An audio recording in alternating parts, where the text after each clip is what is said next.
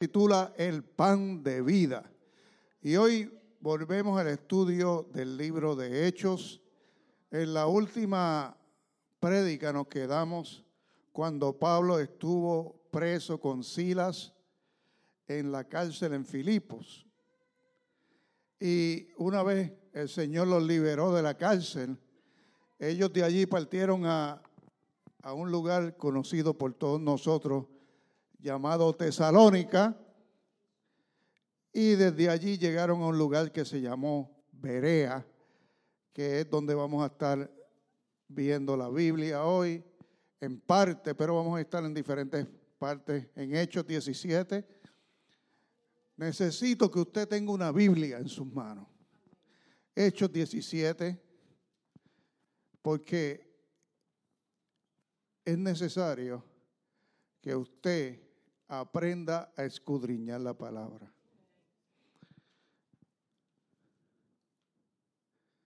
Llegaron a Berea, Hechos 17:10, y cuando usted lo encuentre se pone de pie. Le voy a dar tiempo para que podamos estar en esa palabra.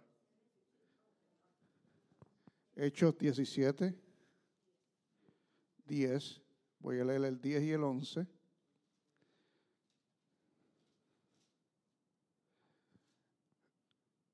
Comienza la historia estando Pablo y Silas en Tesalónica, y dice que inmediatamente los hermanos los enviaron de noche a Pablo y Silas hasta Berea, y ellos, habiendo llegado, entraron en la sinagoga de los judíos.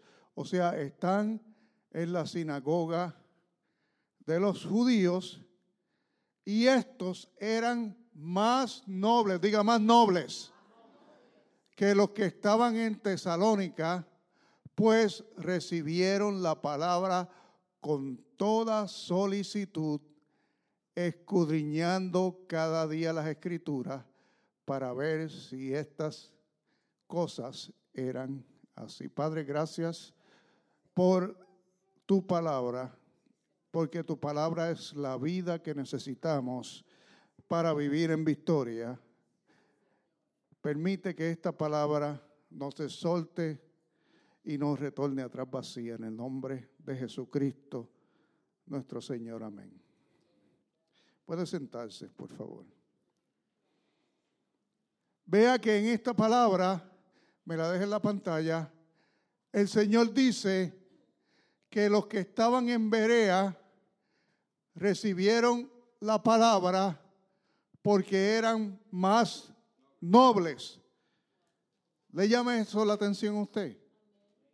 Tenían una capacidad, una cualidad mucho mayor que todos los demás. Eran más nobles. Y las dos razones que da la Biblia para decir que estas personas eran más nobles eran, primero, que recibieron la palabra con solicitud. Y solicitud significa que la recibieron con disposición. O sea, que ellos estaban con el deseo de recibir palabra de Dios. Sepa usted que cuando predicamos hay gente que recibe la palabra con solicitud, pero hay otros que yo sé que están distraídos. Hay otros que tienen un ojo en la Biblia y otra cosa, el otro ojo. O que la mente quizás está en otro lugar. Pues es imposible que reciban la palabra con solicitud. ¿Nos estamos entendiendo, iglesia? Y yo he estado en miles de sermones y no siempre he recibido la palabra con solicitud. Por el hecho de que una vez usted no reciba la palabra con solicitud, no quiere decir que usted es extraterrestre. Es que a veces estamos distraídos de cosas de ser humano. Pero debemos hacer un hábito en nuestras vidas que cuando estamos en la iglesia para escuchar la palabra, es momento de escuchar la palabra. Esto es media hora a la semana. Este es el momento de Dios. Alguien alaba su nombre.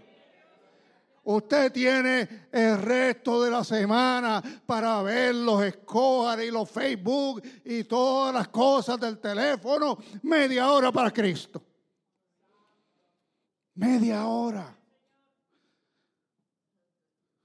Media hora. Aquí tengo mi teléfono, pero está apagado. Está apagado, hermano.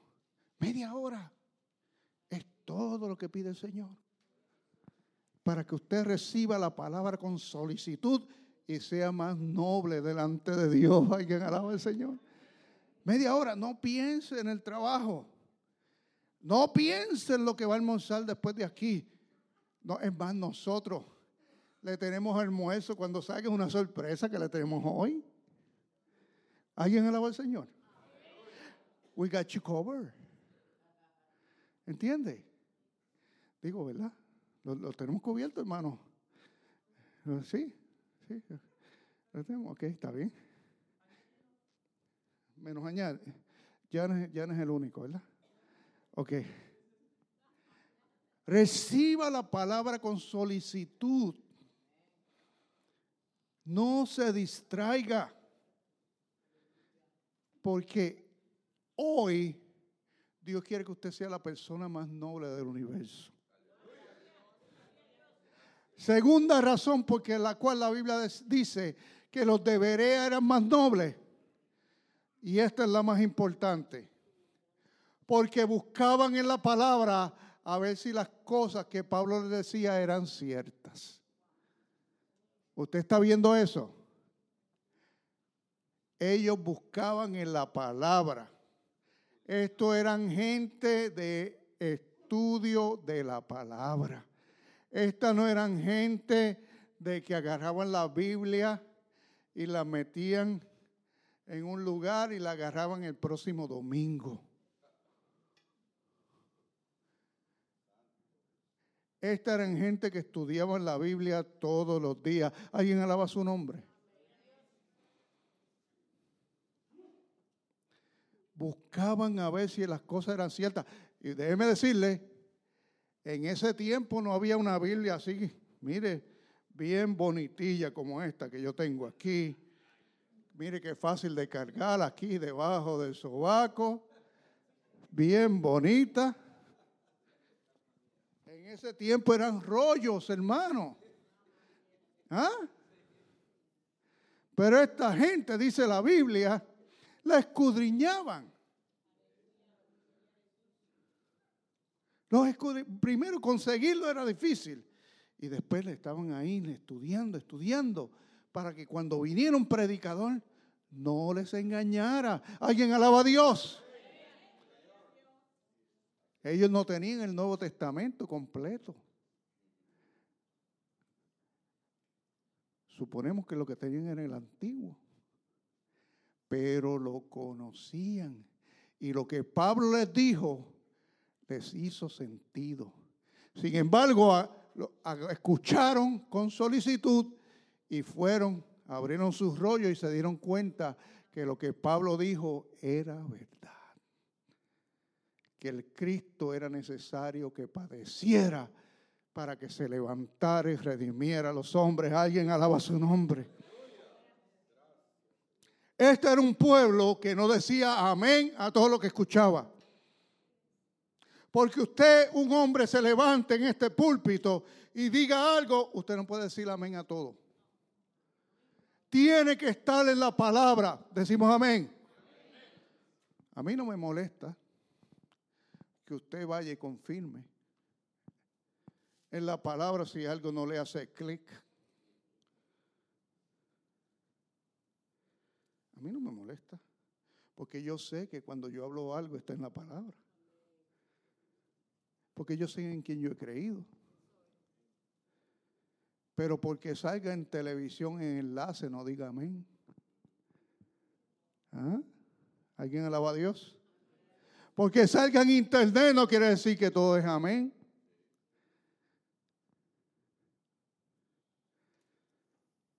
Ay, porque es que yo lo escuché en televisión. Eso no importa. La gente compra tiempo. No quiere decir que es verdadero.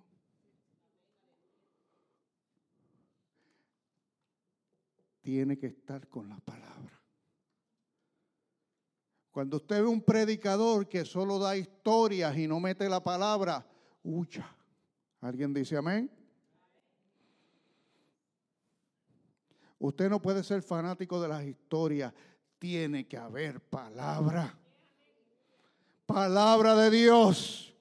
¿Cuántos aman la palabra de Dios?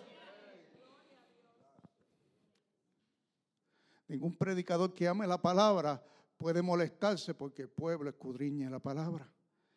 Eso era el problema con la Iglesia católica antigua. Mira que digo antigua. Porque ellos controlaban la Biblia. El pueblo no tenía Biblia. ¿Y qué hizo Martín Lutero? Martín Lutero era un sacerdote. Y dijo, yo voy a traducir la Biblia del latín al alemán para que el pueblo pueda leerla. Para que no dependa de un grupito de nosotros. ¿Usted está entendiendo, iglesia? Y por eso fue que se metió en tanto problema. Y de ahí es que nace el protestantismo. Y de ahí salimos todos nosotros. Martín Lutero le dio poder a todas estas. Es un mover de Dios. Fue bueno lo que sucedió. Le quitó el poder, la palabra, a un grupito de encumbrados. Pero si usted no tiene la palabra, no tiene poder. La gente le dice cosas. Yo vi un artista, una persona con educación universitaria, decir en CNN en español que José Luis, yo no sé qué, era Jesucristo. Dios mío. ¿Usted se acuerda de aquel que? Pero con la cara así de lechuga, y yo decía, Dios mío, pero ¿cómo es posible que alguien tenga un espíritu de esa forma? ¿Por qué? Oseas 4:6 lo dice. Búsquelo por ahí. Oseas 4:6. Mi pueblo fue destruido porque le faltó el conocimiento. Mi pueblo fue destruido porque le faltó el conocimiento. La gente es destruida y creen estupideces porque le falta el conocimiento bíblico. Y le dicen, no, el hombre nació de una explosión o viene del mono. Ay, sí, viene del mono. Yo vengo del mono, sí, tú lo sabías. Vengo del mono.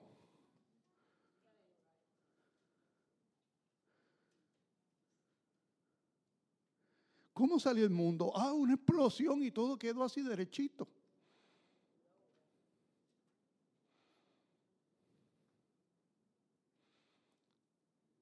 Por cuanto desechaste el conocimiento, porque es que desechamos el conocimiento. Escuchamos lo que dice cualquiera por ahí. Cualquiera que no sabe nada hace un video y cuánta gente lo escucha y le gustó y lo aceptan como verdadero. Pero no está basado en la Escritura. En estos días vi un video de un hombre muy serio, se veía, diciendo que Dios era una mujer. Esa era su teoría. ¿Y sabe qué? Tenía casi 1 millón de gente que lo había visto. Y muchos le encantaba, tenía corazoncitos y todo. Usted ve. Y uno hace un video y ni los de la iglesia lo comparten.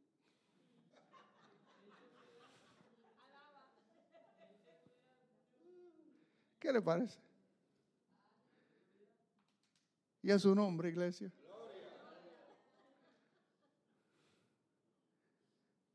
Por cuanto desechaste el conocimiento, yo te echaré del sacerdocio, dice el Señor. Y porque olvidaste la ley de tu Dios, también yo me olvidaré de tus hijos. El conocimiento bíblico no es opcional, es vital. Usted necesita el conocimiento bíblico. Yo no le estoy diciendo hágase erudito de las Escrituras. Yo no le estoy diciendo hágase doctor. Yo estoy diciendo lea la Biblia un poquito cada día. Eso es todo, un poquito cada día. ¿Cuántos teléfonos usted no lee al día? ¿Cuántos teléfonos no lee uno al día? ¿Cuánto tiempo no pasas ahí? 5 minutos de lectura bíblica para que tu espíritu se alimente. Aleluya. Miren lo que dice la Biblia, Juan 5:39, búsquelo. No lo ponga en la pantalla para que lo busquen. Juan 5:39. No lo ponga en la pantalla. Juan 5:39.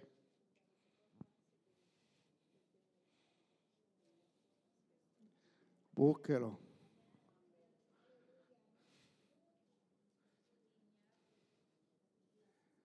Dice así: escudriñar las Escrituras. Escudriñar. ¿Y qué significa escudriñar? Escudriñar no es leer.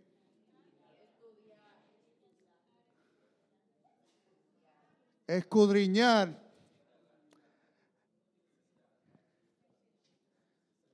la palabra escudriñar es como decir buscar la profundidad. Vamos a decir que yo tengo unas monedas de oro en mi bolsillo y me senté en esa silla y se me cayeron por los rotitos de los lados así. Entonces yo empiezo a escudriñar esta silla. Ahí, pero busco bien hasta que aparecen mis monedas. ¿Usted está viendo? Leer sería mirar por encima. Escudriñar es buscar hasta que aparezcan mis monedas. En la palabra hay unas monedas de oro para ti. Alguien alaba al Señor. Hay unas monedas, hay unas pepitas de oro para ti. Escudriña hasta que encuentres el oro que Dios tiene para ti este día. Algo Dios te quiere hablar en este día. Dios dice en la palabra, escudriña las Escrituras. La Biblia no se lee así por montones. La Biblia tú lees pedacitos. Y buscas qué Dios te quiere decir con ese pedacito. ¿Qué Dios te quiere decir con ese capítulo?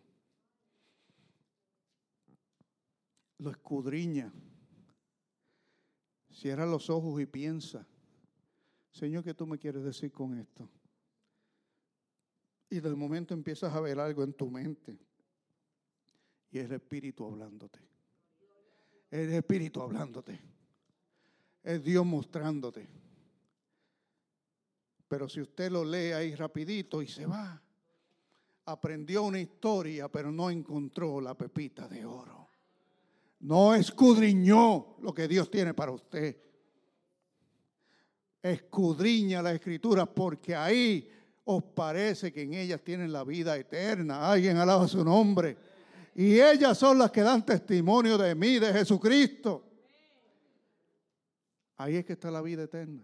Ahí es que está el testimonio de Jesucristo en escudriñar la Escritura. ¿Usted no cree que es importante? Ahí es que usted entra en la profundidad. Ahí es que Dios te habla. Ahí es que Dios te habla. Ahí es que está Dios en esa profundidad. Busque Juan capítulo 1. Yo voy a leer aquí de la Biblia. Juan capítulo 1. Hoy nos vamos a gozar. Juan capítulo 1. El que sienta la paz de leer, la bendición de leer, se levanta y la agarra así como yo. Mire qué bendición. Me gustaba que Billy Graham agarraba su Biblia así. Y ay, qué lindo, aleluya. Y caminaba con su Biblia en la mano. Juan capítulo 1. no estaba confinado solo al teléfono. Verso 1. No lo ponga en la pantalla, hermano. Juan 1:1. Voy a leerla ahí en un ratito. Mira, algunos están desconcertados. Juan 1:1. Juan 1:1. En el principio era el verbo. ¿Qué significa el verbo? En el principio era el verbo. ¿Qué significa el verbo?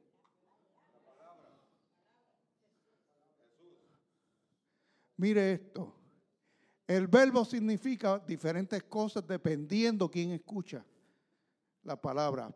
Juan, el apóstol Juan escribió este libro inspirado por el Espíritu Santo.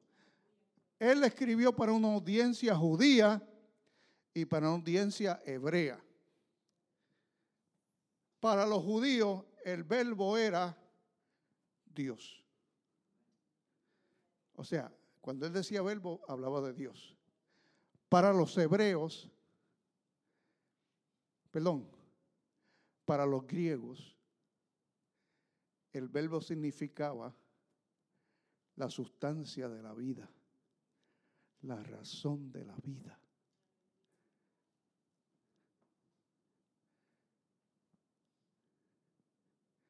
Para nosotros, el verbo significa gramática, acción, palabra.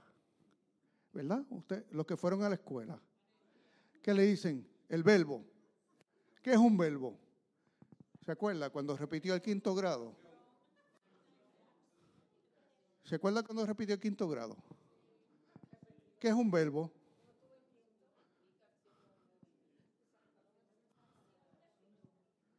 ¿Se acuerda de eso? Un verbo es palabra de acción. Para nosotros es la palabra que tiene acción. Para nosotros y los americanos también. Palabra que tiene acción. ¿Vea? O sea, en el principio era la palabra que tiene acción. Y esta palabra que tiene acción estaba con Dios. Y esta palabra que tiene acción era Dios. Esta palabra que tiene acción era Dios. Es Dios.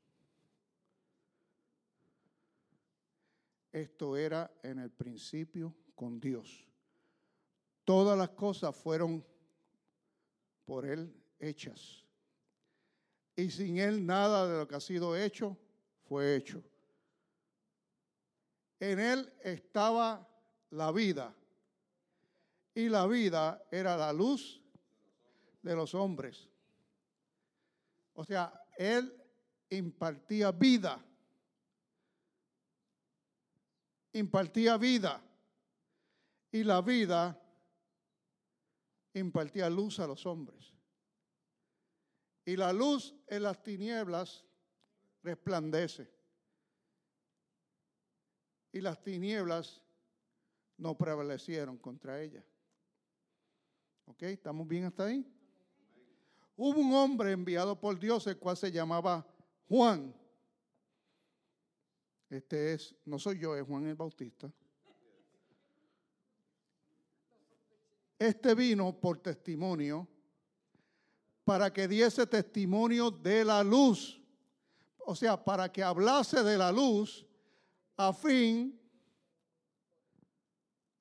de que todos creyesen por él.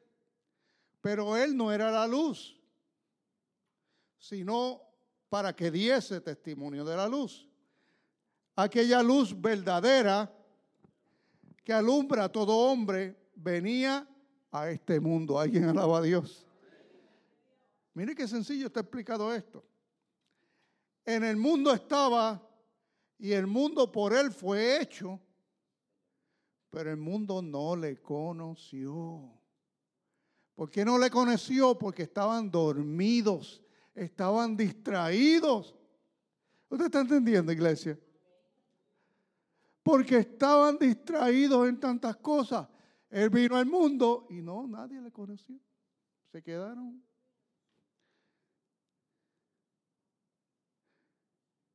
A los suyos vino y los suyos no les recibieron. Sin embargo, mas todos los que le recibieron, a los que creen en su nombre, les dio potestad de ser hechos hijos de Dios. ¿Cuántos alaban a Dios? Antes no tenían la potestad de ser hijos de Dios, pero ahora son hijos de Dios. Antes no lo eran. Le dio una potestad nueva a través de este hombre o esta persona o quien sea que es llamado el Verbo. Y ellos no son engendrados de sangre, o sea, es un nuevo tipo de hijo. No son engendrados de carne, ni voluntad de carne, ni voluntad de varón, sino de Dios. Es un nuevo tipo de relación que no es natural, sino es espiritual. ¿Ok? Y aquel Verbo fue hecho carne. ¿Ok? Y habitó entre nosotros. Y vimos su gloria, gloria como la del unigénito del Padre, lleno de gracia y de verdad. O sea, que ya sabemos que está hablando de quién, de Jesucristo. El Verbo se hizo carne. La palabra de acción se hizo carne. Su nombre es Jesucristo. La palabra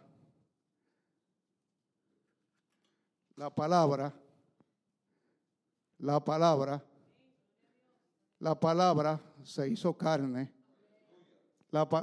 ¿Cuántos están entendiendo lo que estoy hablando? La palabra se hizo carne. Su nombre es Jesucristo. Su nombre es Jesucristo. ¿Cuántos pueden entender lo que estamos hablando? En el principio, la palabra estaba con Dios y la palabra era Dios y la palabra se hizo carne. Juan 6:33. Pueden sentarse los que están de pie. Ya voy redondeando. Juan 6:33. Entonces dice, porque el pan de Dios, la comida de Dios, es aquel que descendió del cielo y da vida al mundo. El pan de Dios es aquel que descendió del cielo y da vida al mundo. ¿Quién es aquel que descendió del cielo y da vida al mundo? Porque Él es la vida. Es Jesús. ¿Y por qué le llama el pan? ¿Por qué le llama el pan? Juan 6:35 lo responde. Juan 6:35 lo responde. Mire cómo dice. Jesús les dijo, yo soy el pan de vida. El que viene a mí nunca tendrá hambre. Y el que cree en mí no tendrá sed jamás. Usted necesita comer de este pan todos los días. Alguien alaba al Señor, aleluya. Denle un aplauso al Señor.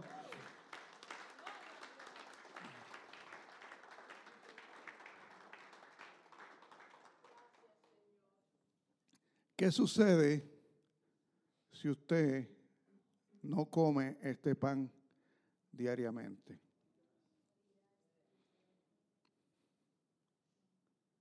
¿Qué sucede? ¿Qué sucede cuando usted no come un día? ¿Ah? Bueno, un día no. 3 horas, es más, hay algunos que ya tienen hambre. No tiene que ser un día. ¿Ah? Hay gente que le da hambre 15 minutos sin comer. Un día, ¿qué sucede? Se debilita. Se desespera. Se incomoda. Se irrita. Se vuelve drama queen. Eso lo vi en la televisión, ¿verdad? Se angustia. Sepa usted que su espíritu es lo mismo.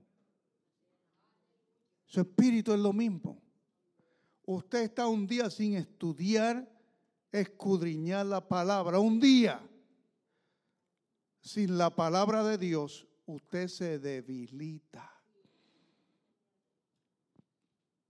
Se angustia su espíritu. Abre puerta al enemigo. No sabe qué hacer cuando vienen problemas. ¿Alguien me está entendiendo? Es blanco más fácil para el adversario. Al no leer la palabra de Dios, nuestro espíritu no come. Aunque nuestra carne puede estar gordita y rellenita, ¿verdad? Y bien alimentada, nuestro espíritu está en hueso, como la muerte en hueso. Hay espíritus que están como los esqueletos esos de Halloween, con poca alimentación, hermano. Porque el alimento del espíritu es la palabra de Dios. Jesús dijo, yo soy el pan de vida. Alguien alaba su nombre. Ese es el alimento del espíritu. No hay otro. Usted puede orar todo lo que quiera, pero si no lee la palabra, no está alimentando su espíritu. Está incompleto. Escuché de un hombre, esto es un testimonio que me dieron en la República Dominicana precisamente, que oraba 8 horas al día y tenía grande unción, pero no le gustaba leer la palabra de Dios. Y llegaron los testigos de Jehová al pueblo y se lo llevaron. ¿Qué le parece? ¿Qué le parece, hermano? Porque estaba hambriento su espíritu. El alimento es la palabra de Dios. Como le dijo Dios al pueblo de Israel, aquí el alimento es el maná del cielo. No hay otro. ¿Cuántos alaban su nombre? Este es el maná, esto es lo que hay. Esto es suficiente, van a estar saludables. Nadie se enfermó. 40 años nadie se enfermó. Todos saludables, todos en forma. Dios se ocupó, todos los días caía maná fresco del cielo. No tienes que untarle ni mantequilla, no tienes que ponerle nada. Está ready to go.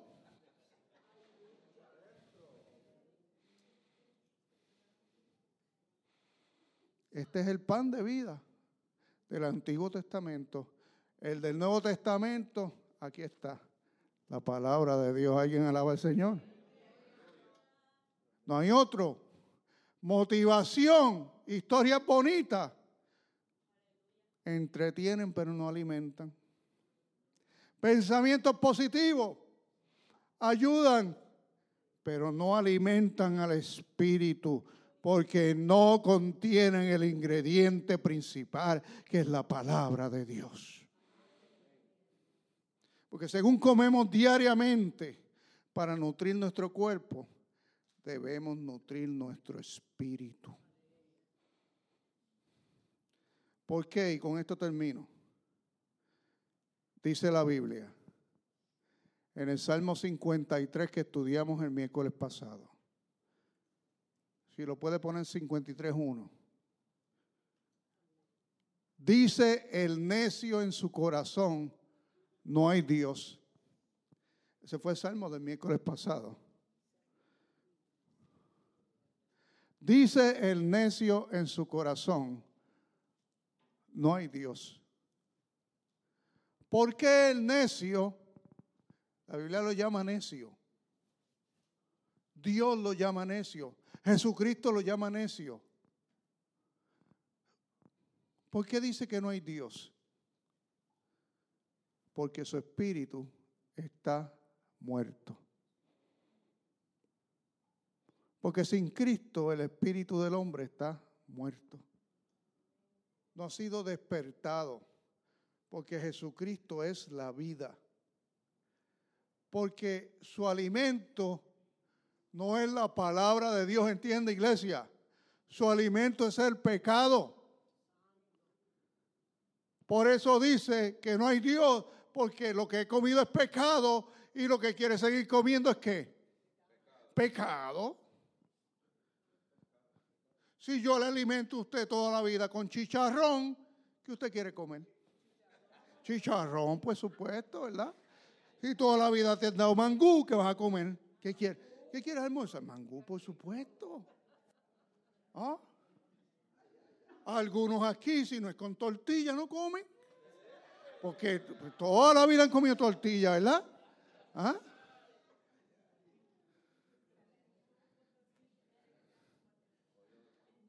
Óigame. Si no hay tortilla, aunque le des un manjar, pero si no hay una tortilla por el lado, pues, tú ahí más o menos a comer.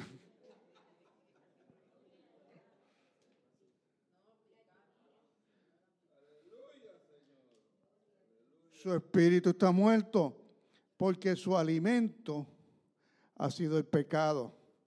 Eso es lo que conocen. Por eso hablan de lo que no saben.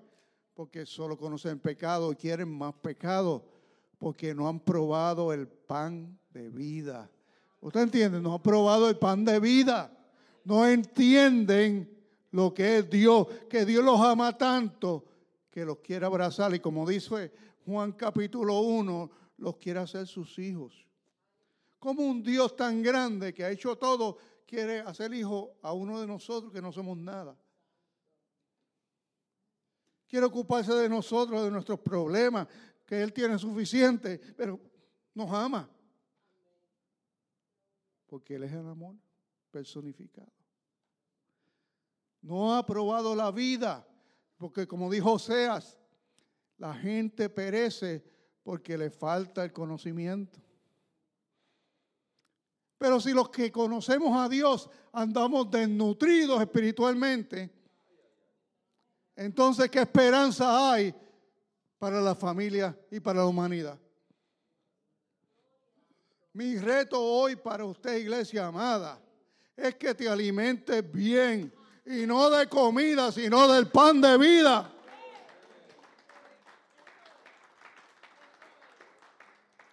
No, pero yo quiero un aplauso más fuerte que ese. Vamos a ver quién lo está aplaudiendo. Eso es. Y termino diciendo esto. Hoy se te sirvieron 21 versículos. ¿No? Pero no estás indigestado. 21 versículos te serví hoy. Y vio que, mire, suavecito, te sientes bien, ¿verdad? ¿Quieres más, verdad? ¿Quieres más? Pero más lo vas a recibir mañana por ti mismo. Mañana por ti mismo. Y el miércoles le damos otra buena dosis. Así que vamos a cerrar esta palabra. Yo voy a pedirme a mi hermana Jackie, venga por acá. Selle esta palabra con una oración.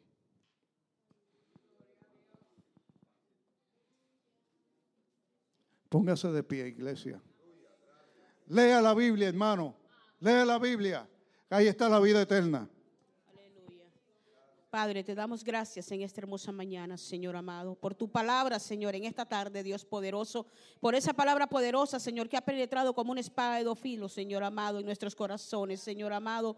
Gracias por tu presencia en este día, Señor. Gracias, Dios amado, porque tú eres nuestro pan de vida, Señor. Gracias, Dios poderoso, que cada uno, Señor, pongamos por obra esta palabra que hoy fue dada a nosotros, Señor, porque tú nos has hablado, Señor amado, cada día, Dios, en tu palabra, Dios amado. Gracias por esta palabra poderosa, Señor.